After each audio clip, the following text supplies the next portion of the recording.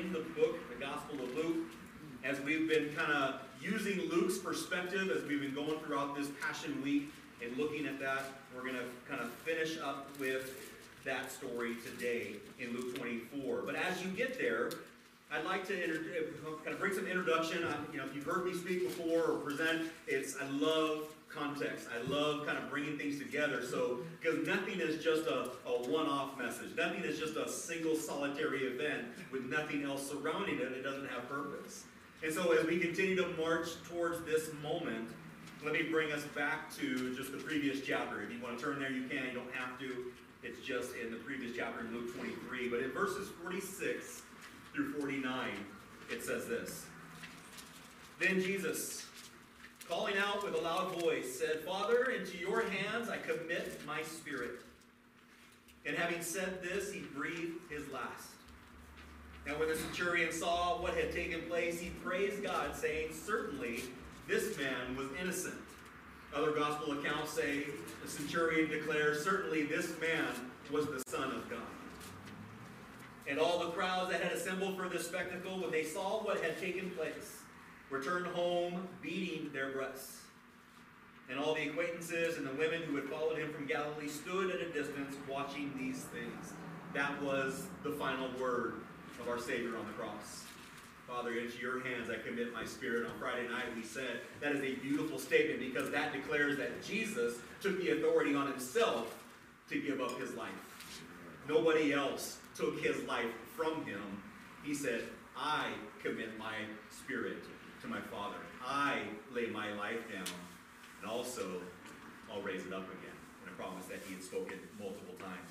So after all the ministry, miracles, prophetic words, healings, teachings, etc. that Jesus had gone through in the previous 3 years with his disciples, he now hangs lifeless on a cross.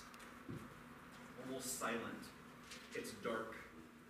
Again, we heard that the people left beating their breasts, meaning they realized who this was. They saw their own sin on that cross, and they walked away feeling hopeless. They walked away feeling despair. As this guy who was promised was going to save us, he was going to rescue us, he was going to deliver Israel from the hands of this Roman Empire, and yet here he hangs, lifeless, dead before us, all hope seemed lost. So what was it all for? Was he telling a bunch of lies? What did it all mean? So at that moment, two men, Joseph of Arimathea and another one by the name of Nicodemus. Actually, what we read in the gospel accounts is they were members of this council, members of the chief priests and the elders, part of that group that sent Jesus to the cross. Yet what we read about them is they were seeking Jesus. They did not agree with what their colleagues had done, and in secret, for fear of what might happen to them, they secretly had a faith in Christ. And it was Nicodemus is the one that Jesus had the conversation with in the evening, dead of night, so as not to be found out, when he spoke the famous words from John 3:16 that we all know. That was the Nicodemus. So these two men go to Pilate and ask permission to take the body of Jesus and lay him in a tomb. And if you were with us Friday night, we discussed the purpose of that crucifixion, the purpose of that death, and what that means for us. For we can say with joy, we have forgiveness of sins. We've been washed clean by the blood of Christ. Amen. So today we're going to continue that story because, as we already declared, it's not over. So the resurrection, what does it mean? Why is it important? I would like to assume, which I never like to do, but if I can look in this room, I'm sure a lot of us could raise our hand and say, I know what that means. Obviously, we're here for a purpose. That's why we celebrate. But let me bring us a perspective, maybe a refreshing perspective as to what the resurrection is all about. But what I want to declare, it was something that Christ must do. Not just something that he chose to do or something that sounded good in the moment because he was God's son, but it was something he must do because all of his ministry was something that he had to do. It was required of him. In fact, he even used those words. In fact, Someone by the name of Richard Linsky, theologian, said this: the record of the resurrection of the crucified dead body of Jesus constitutes the climax of all four Gospels. Take away this chapter and the facts it records, and you can cancel all else that is worth in the previous chapters. This is the moment. This is pivotal to our understanding of our faith in Christ, our Christianity. Why we say we follow Jesus, why we have received him, it comes in this chapter. The final chapter of Matthew, Mark, Luke, and John all record this moment. When a story is recorded in all four Gospels, I think we need to pay attention. Amen. Amen. There's some importance to that story. Without the resurrection, Jesus is no more than just a good moral teacher. Amen. As many will put him forward. They don't believe in the resurrection. They don't believe in his deity. He was just a good teacher. If he never raised from the dead, that would be true. But his resurrection proves his deity. Proves everything that he said about himself was true. Romans chapter 1, verse 4. Paul would write, and Christ was declared to be the Son of God in power according to the Spirit of holiness by his resurrection from the dead. Jesus Christ, our Lord. And a few chapters later, he would write in Romans 4, it will be counted to us who believe in him, who raised from the dead Jesus our Lord, who was delivered up for our trespasses and raised for our justification. Amen. So when we are washed clean by the blood of Christ, and when he defeats death 3 days later, we are justified. Yes. Amen. Just as if we've never sinned. We're washed clean, renewed. We can march forward with that hope, that joy, that purpose to say, I don't have to live in sin anymore. Amen. I don't have to go back to that way of life anymore. Amen. It's done. It's defeated. It's on the cross. Amen. But what do we do? We go right back to that mud, that dirt, that sin, because of our humanity and who we are. But we need to realize and believe and hold to the fact that we don't have to live there. The first words of Jesus' ministry when he came on the scene was, repent, for the kingdom of God is at hand. Repent is turn around, 180 degrees, turn, run, sprint, get away, because you don't have to live there. That's right. Amen. You don't have to carry that weight, that burden, that sin anymore, because the blood of Christ washed it clean. It's gone. Amen. But this is what Christ had to do. He must do.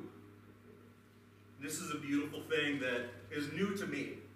When you read Scripture a lot, I'm sure a lot of you are in the Word of God a lot, but sometimes you just don't realize words that are repeated often because it's just a small word and you just pass it by. It's no big deal. But let's take a look at this one word. In Luke chapter 2, verse 49, when he was but a child, he said, I must be in my Father's house. Yes. In Luke 4:43, he said, I must preach the gospel. In Luke 17, he said, I must suffer. In Luke 19, he said, I must have a relationship with those who receive me. Now, I paraphrase that because that's the story of him and Zacchaeus. He said, little man, come down from that tree. I must come into your house and dine with you. See, when we seek a relationship with the Lord, he wants to be with us. But even more than that, I must be with you. That's how much he loves us. In Luke 22:37, he says, Scripture must be fulfilled. And then after his resurrection, we'll jump to the end real quick. In Luke 24, when he meets his disciples on the shore, he said, again, I must suffer and enter glory. You hear in the word? This is what he had to do. Why? Because he loved us so much. And in obedience to his heavenly Father, this was what was planned from the beginning of time. Jesus' resurrection, his victory over death, had to happen in order for us to receive eternal life. Amen. Isn't that worthy of joy? Isn't that worthy of a life lived with focus on Jesus Christ as our Savior, keeping him in front of us at all times? Why we gather together as the church? Now, this is not meant to come down on anybody, but the church should look like this every single Sunday. Amen. Amen. It should be this full, bursting at the seams, opening the doors, moving this, more chairs, because we need Jesus Christ. We need to be in community. If he had to be with us, we must be with him. Always. Together. So there's your introduction. Well, there's more. Luke 24. Let's read together. It's not going to be up on the screen. If you want to read out loud with me, we're going to read through the first 12 verses together. Luke 24, verse 1 says, "But on the first day of the week, at early dawn, they," speaking of the women that were there, "went to the tomb, taking the spices they had prepared. And they found the stone rolled away from the tomb. But when they went in, they did not find the body of the Lord Jesus.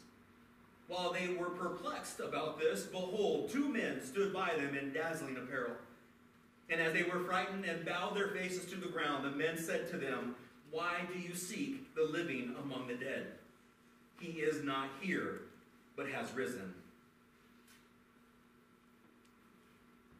Okay, I guess that wasn't worthy of anything. So I'm going to read that again, because that's what makes this possible. I'm going to read it again. Are you with me? Are we awake?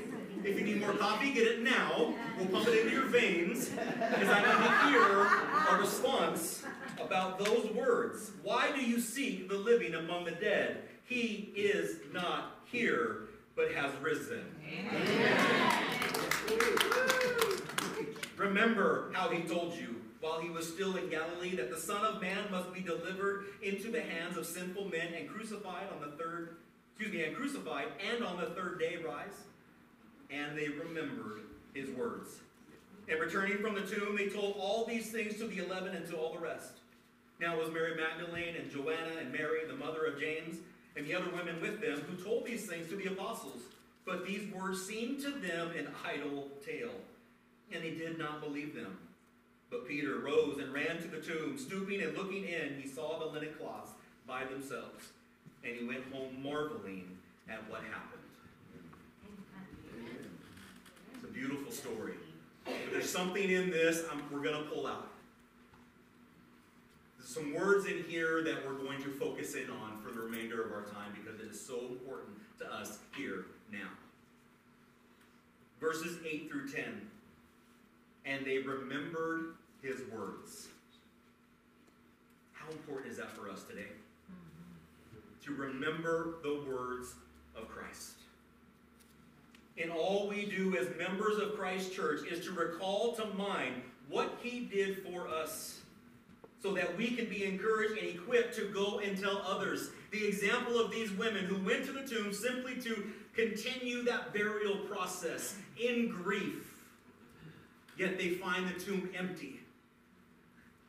And then when they're told that Jesus is not there, and they see for themselves. Now you may have heard this before, but did the angels remove the stones so Jesus could come out? No. They removed the stones so the witnesses could come in and see that he's not there anymore. And by that revelation, with joy and purpose, these women ran as the first pastors, preachers, evangelists, missionaries, to go and tell the others who were in hiding, our Christ has risen from the dead. Amen. That's what his word causes us to do, to go and tell. That's the commission, the Great Commission. Go and make disciples. Go and tell. If you've been given hope by Jesus Christ, through his death and his resurrection, and your life has been transformed, go and tell somebody. Amen. It's worth it. You can't control their response. That's not up to you. Your job is to open your mouth and speak. Amen. The Holy Spirit will cause the response. Amen. Just be obedient to what God has commanded. Can I say that again? Yes. Commanded us to do. Amen. Go and tell somebody. In verse 11, but these words seemed to them, those who received them, an idle tale. Now that shocked me once again when I read it.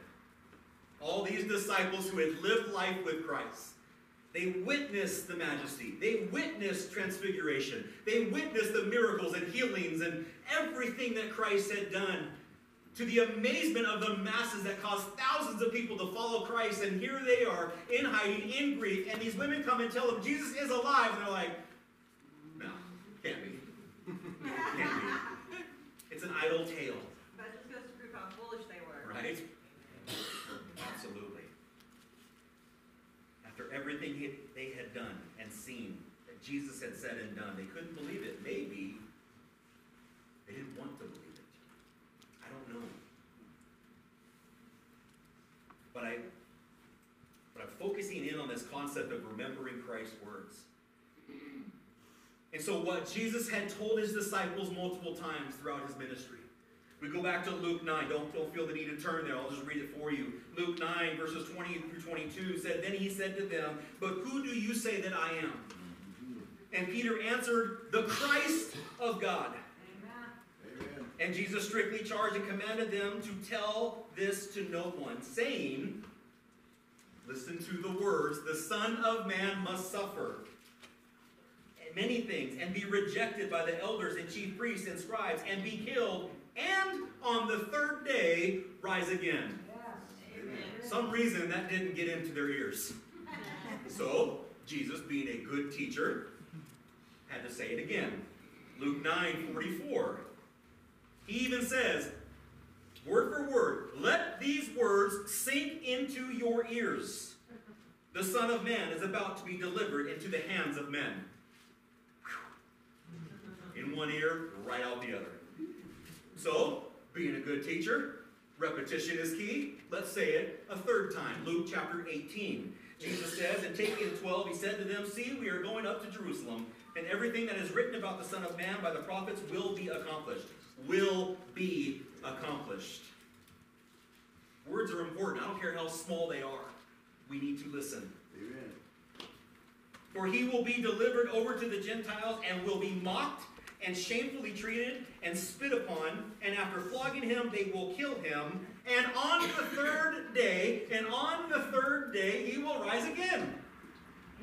Here, because twice after Jesus declared 3 times that he was going to be handed over, arrested, tried, convicted, beaten, and crucified, and rise again, they begin on 2 of those occasions to argue about who is going to be the greatest in their kingdom. What? Now, please understand, we can laugh, we can point fingers at these disciples. But remember that when you do so, you're looking in a mirror because you're laughing and pointing a finger at yourself. Because how often do we do the same thing? We get so caught up in what we want to hear that we just kind of block out the rest, don't we? Yes. My wife gets mad at me all the time because when it's football season, and I'm watching a game, you know where I'm going with this. I'm watching a game and she starts talking, and I catch like the second half of her statement. That's a weird way to start a conversation. Oh, because I was focused on what I wanted to do.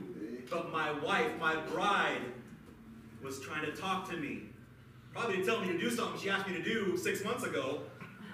But regardless, I wasn't listening. I heard some things, but not the important things. Good thing our couch is comfortable because I sleep there often. Oh,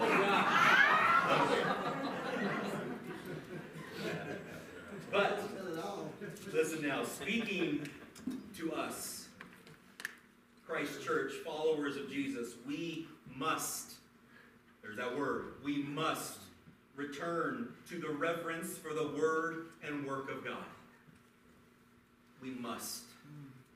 We have to. When we are in the presence of God, we must pay attention. Look, I understand there are a lot of circumstances in this world that will cause us to be distracted. We come into this place where Scripture tells us when 2 or more are gathered in His name, He's here. Say it again. He's here. But yet we allow ourselves to be so discouraged and distracted and dissuaded from focusing in on the Word of God that we'd rather focus on what's happening in Ukraine or what's happening in D.C. or what's happening here or what's going on my bank account or not going on my bank account or anything else. And we get so caught up in that we forget we're listening to the Word of God in the very presence of God. Amen. What do we need to do to change that? Do a 180. I'm asking you to evaluate your heart, your mind, where you're at. Amen. Because again, He died to set you free from those worries. Amen. Not that they aren't real. Not that those things shouldn't be of concern. But when we can place them before the feet of Jesus Christ, and all we have to do is fix our eyes on Him. Open our ears. How many times did Jesus say, for those who have ears to hear, let them hear? But all too often we're just like following the butterflies and whatever else. We're so distracted. We're so distracted. Guys, this life in Christ is not routine. It's not routine. So please, speak against that spirit in your life if you feel that way. It's okay to feel that way. We can get there. We get into routines. Routines are actually kind of comfortable. We got to look for routine because, raise your hand if you want more change in your life. Perfect. Nobody, okay, I know you guys, and I know why you're raising your hand. God bless you, and we're praying for you. But a lot of us need that routine. We need that comfort. But in time, when we get too comfortable, what do?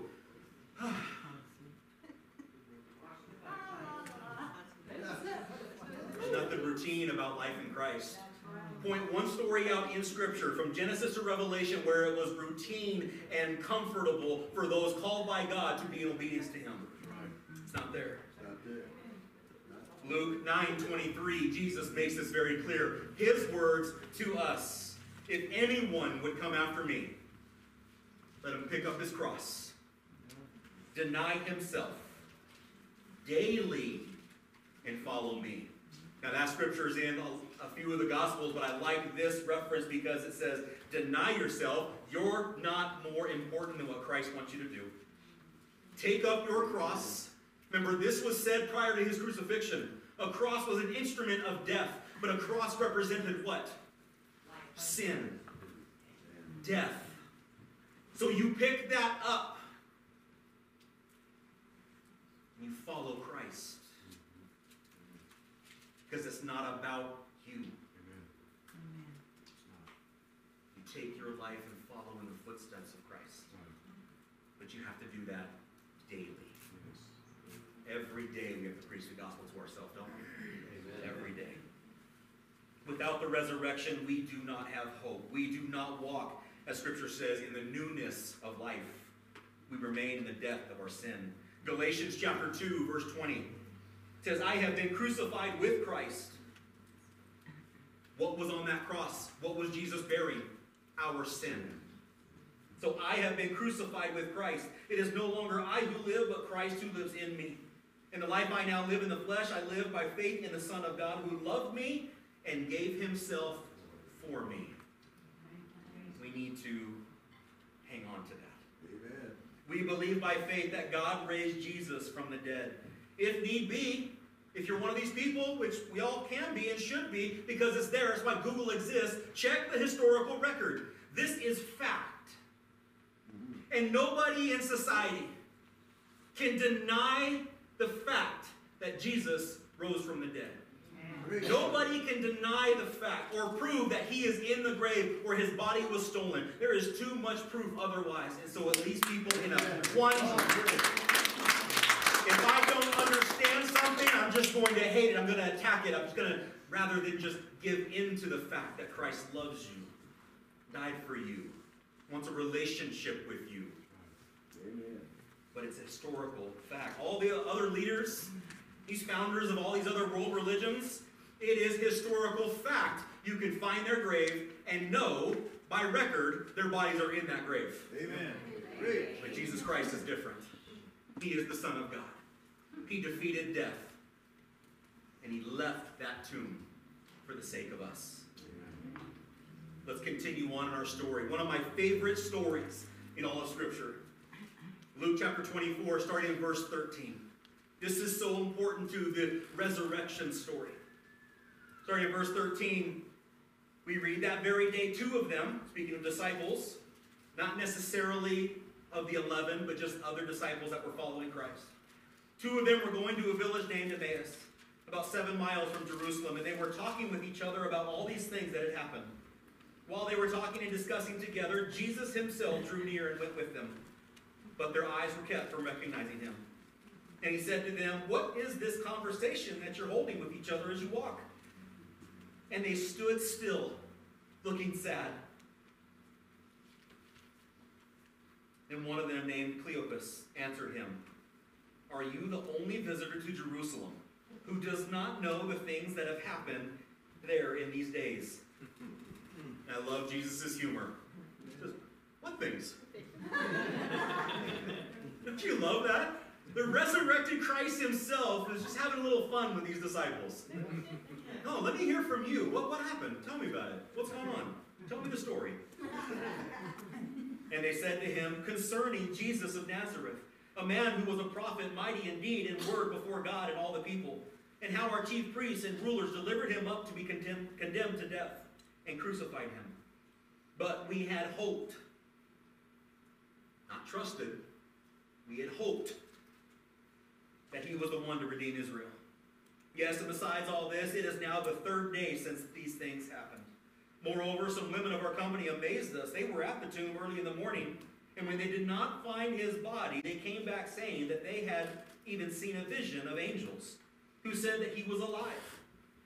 Some of those who were with us went to the tomb and found it just as the women had said, but him they did not see.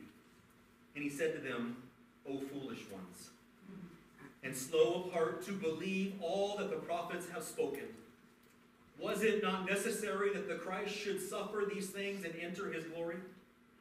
And beginning with Moses and all the prophets, he interpreted to them in all the scriptures the things concerning himself. Amen. Wow. See, we can follow Jesus. We can come to church. We can tithe. We can sing our songs. We can do our potlucks. We can do all these nice things that good church people should do. We even say we believe all these things that pertain to God. Yet we can fall into the same sorrow as these disciples. Because we don't trust in Jesus because of the words of others. See, that's the unfortunate thing. We get so caught up in what others may say about Jesus. We need to put our trust in his words, not the words of others.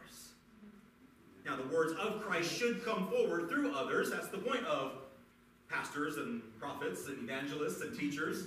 I get that.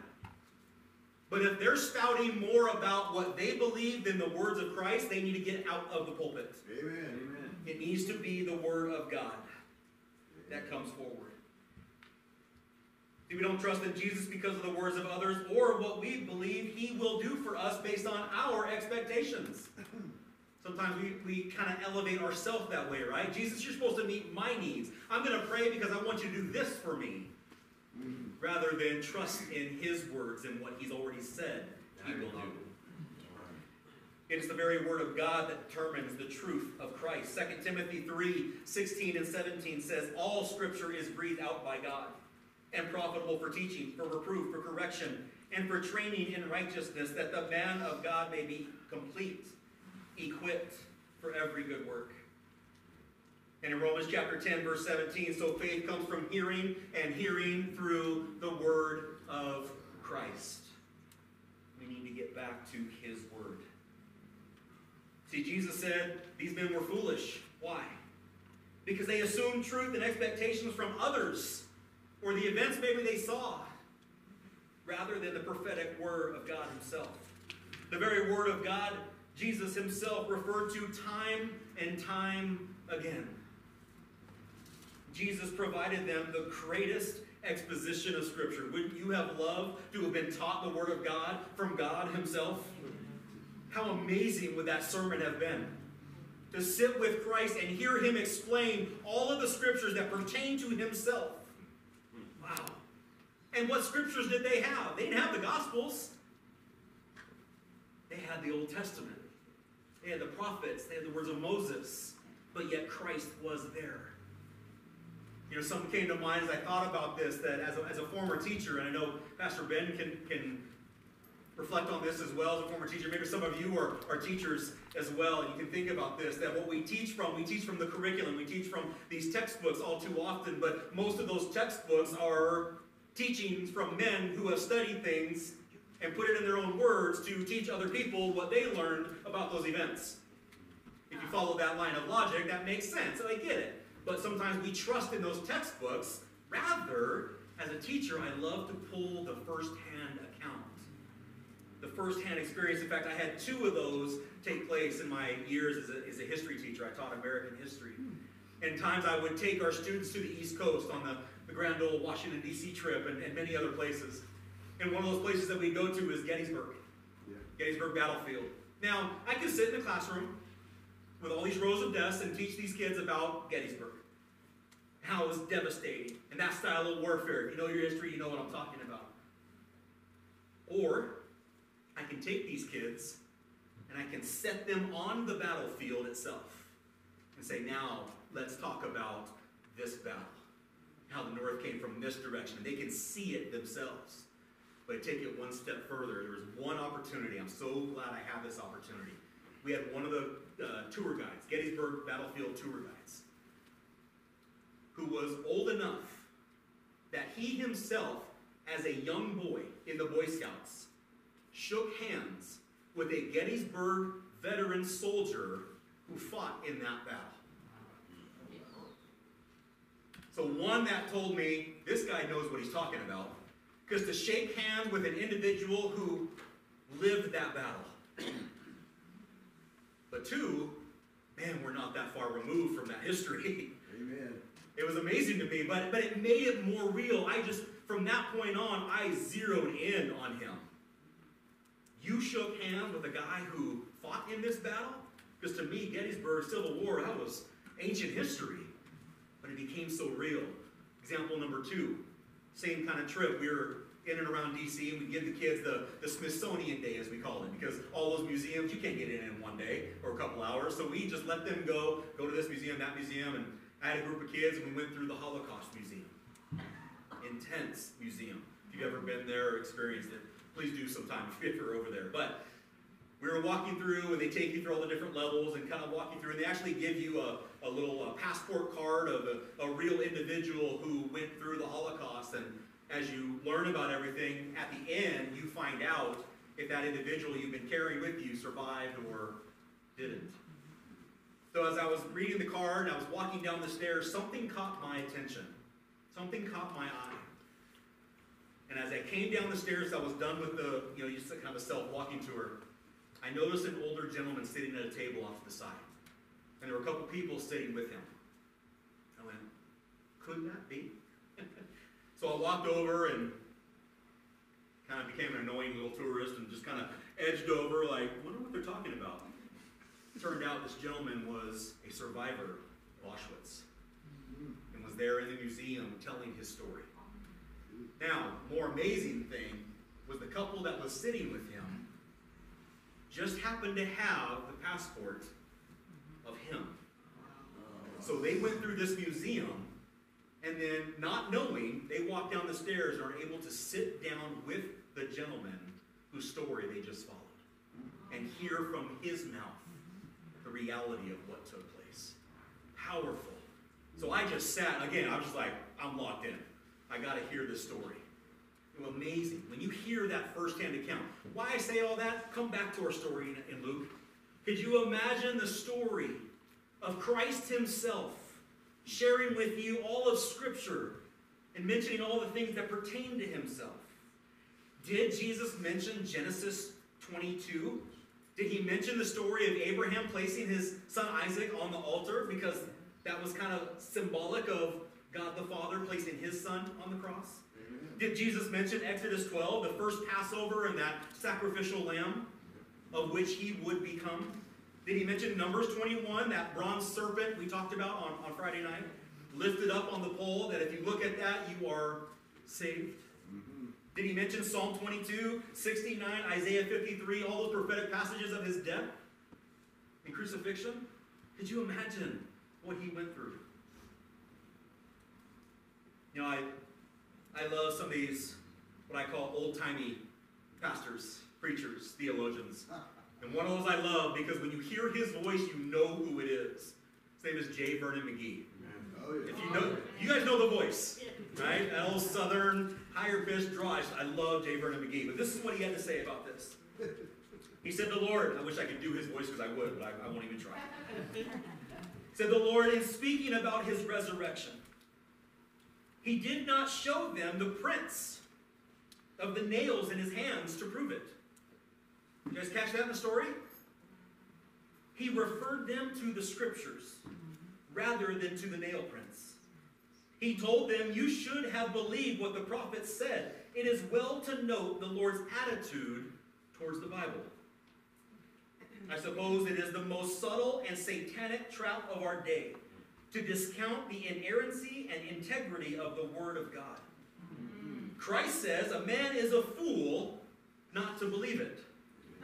He gave a unanimous and wholehearted acceptance of the Bible statements with no ifs, ands, or buts about it. Amen. Because you can imagine Jesus did that for Thomas, right? Good old doubting Thomas. When Jesus appeared after his resurrection, Thomas said, no, I won't believe it until I see it and see those nails, and I put my finger in those nails myself, or his wrist myself. And so Jesus said, go right ahead. But he didn't do that with these disciples. He could have easily shown them the scars, his side. Maybe if he still had imprints from the thorns, whatever he looked like at that moment, but he brought them to Scripture. The very Word of God we're holding today. Amen. Preach. That's what we need to believe in, trust in, spend time in. I love the word abide. It's one of my favorite words. We need to abide in the Word of God, rest in it. Take it in more than anything else.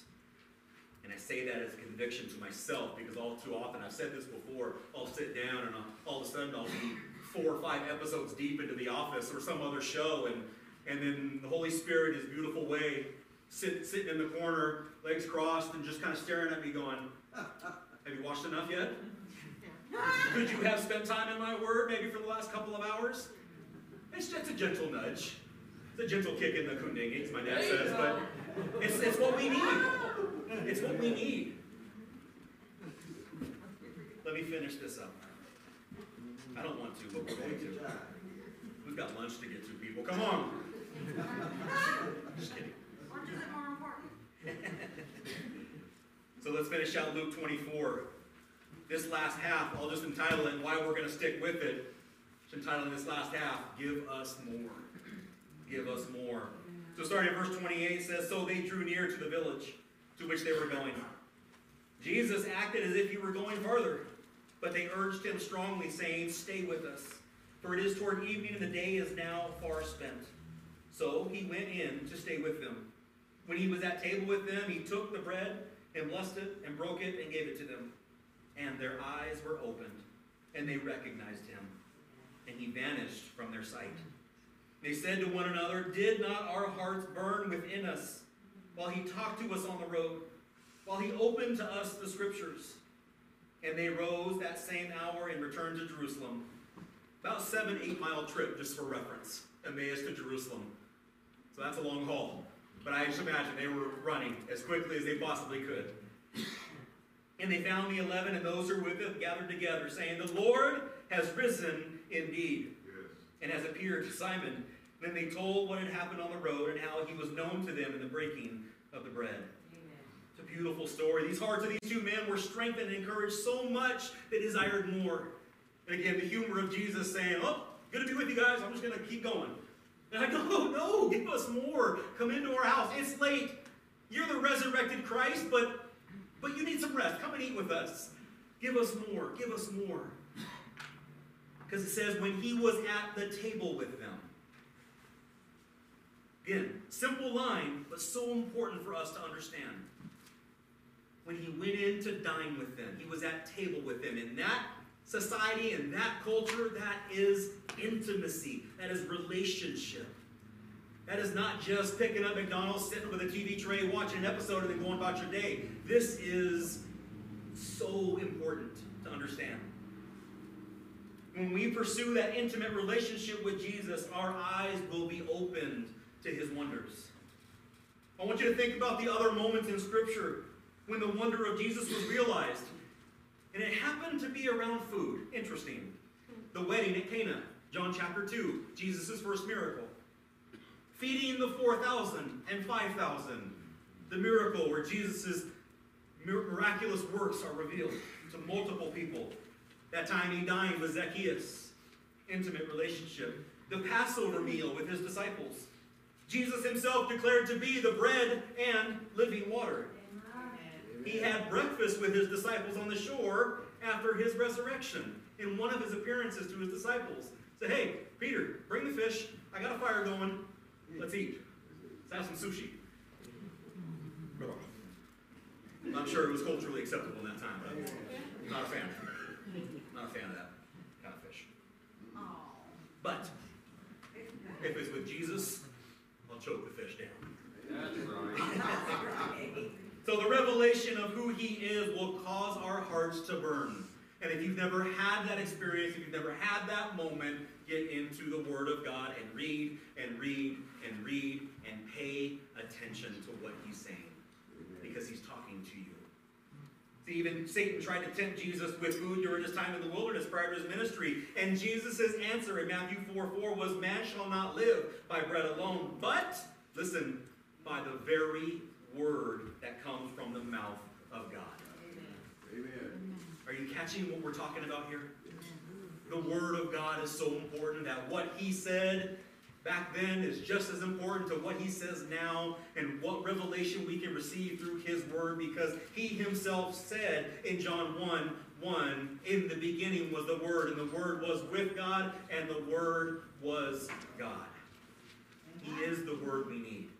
He is the Word we must focus on, must take in. By his Word, by his Spirit, will prove to us beyond a shadow of a doubt that the Lord has risen indeed. Through the crucifixion and death of Christ provides us forgiveness of our sins. We know that. We can say that. We can maybe even say we believe it. But in order to receive that forgiveness of sins, you have your name written in the Lamb's Book of Life. You simply just have to believe in faith, because God knows your heart, that Jesus is the Messiah, the Son of God. Amen. Jesus said, I am the way, the truth, and the life. No one comes to the Father except through me. Listen to these words. Romans 10. If you confess with your mouth that Jesus is Lord, and believe in your heart that God raised him from the dead, you will be saved. Amen. For with the heart one believes and is justified, and with the mouth one confesses and is saved. The resurrection grants us the ability to live here and now with a greater sense of purpose, peace, and hope in this forsaken world, sin-filled world, fallen world. Let me read these words. I just want you to listen. In Romans 6, it says, do you not know that all of us who have been baptized into Christ Jesus were baptized into his death? We were buried, therefore, with him by baptism into death, in order that just as Christ was raised from the dead by the glory of the Father, we too might walk in newness of life. For if we have been united with him in a death like his, we shall certainly be united with him in a resurrection like his. We know that our old self was crucified with him in order that the body of sin might be brought to nothing, so that we would no longer be enslaved to sin. For one who has died has set us free from sin. Now, if we have died with Christ, we believe that we will also live with him. We know that Christ, being raised from the dead, will never die again. Death no longer has dominion over him. For the death he died to sin once for all. But the life he lives to God.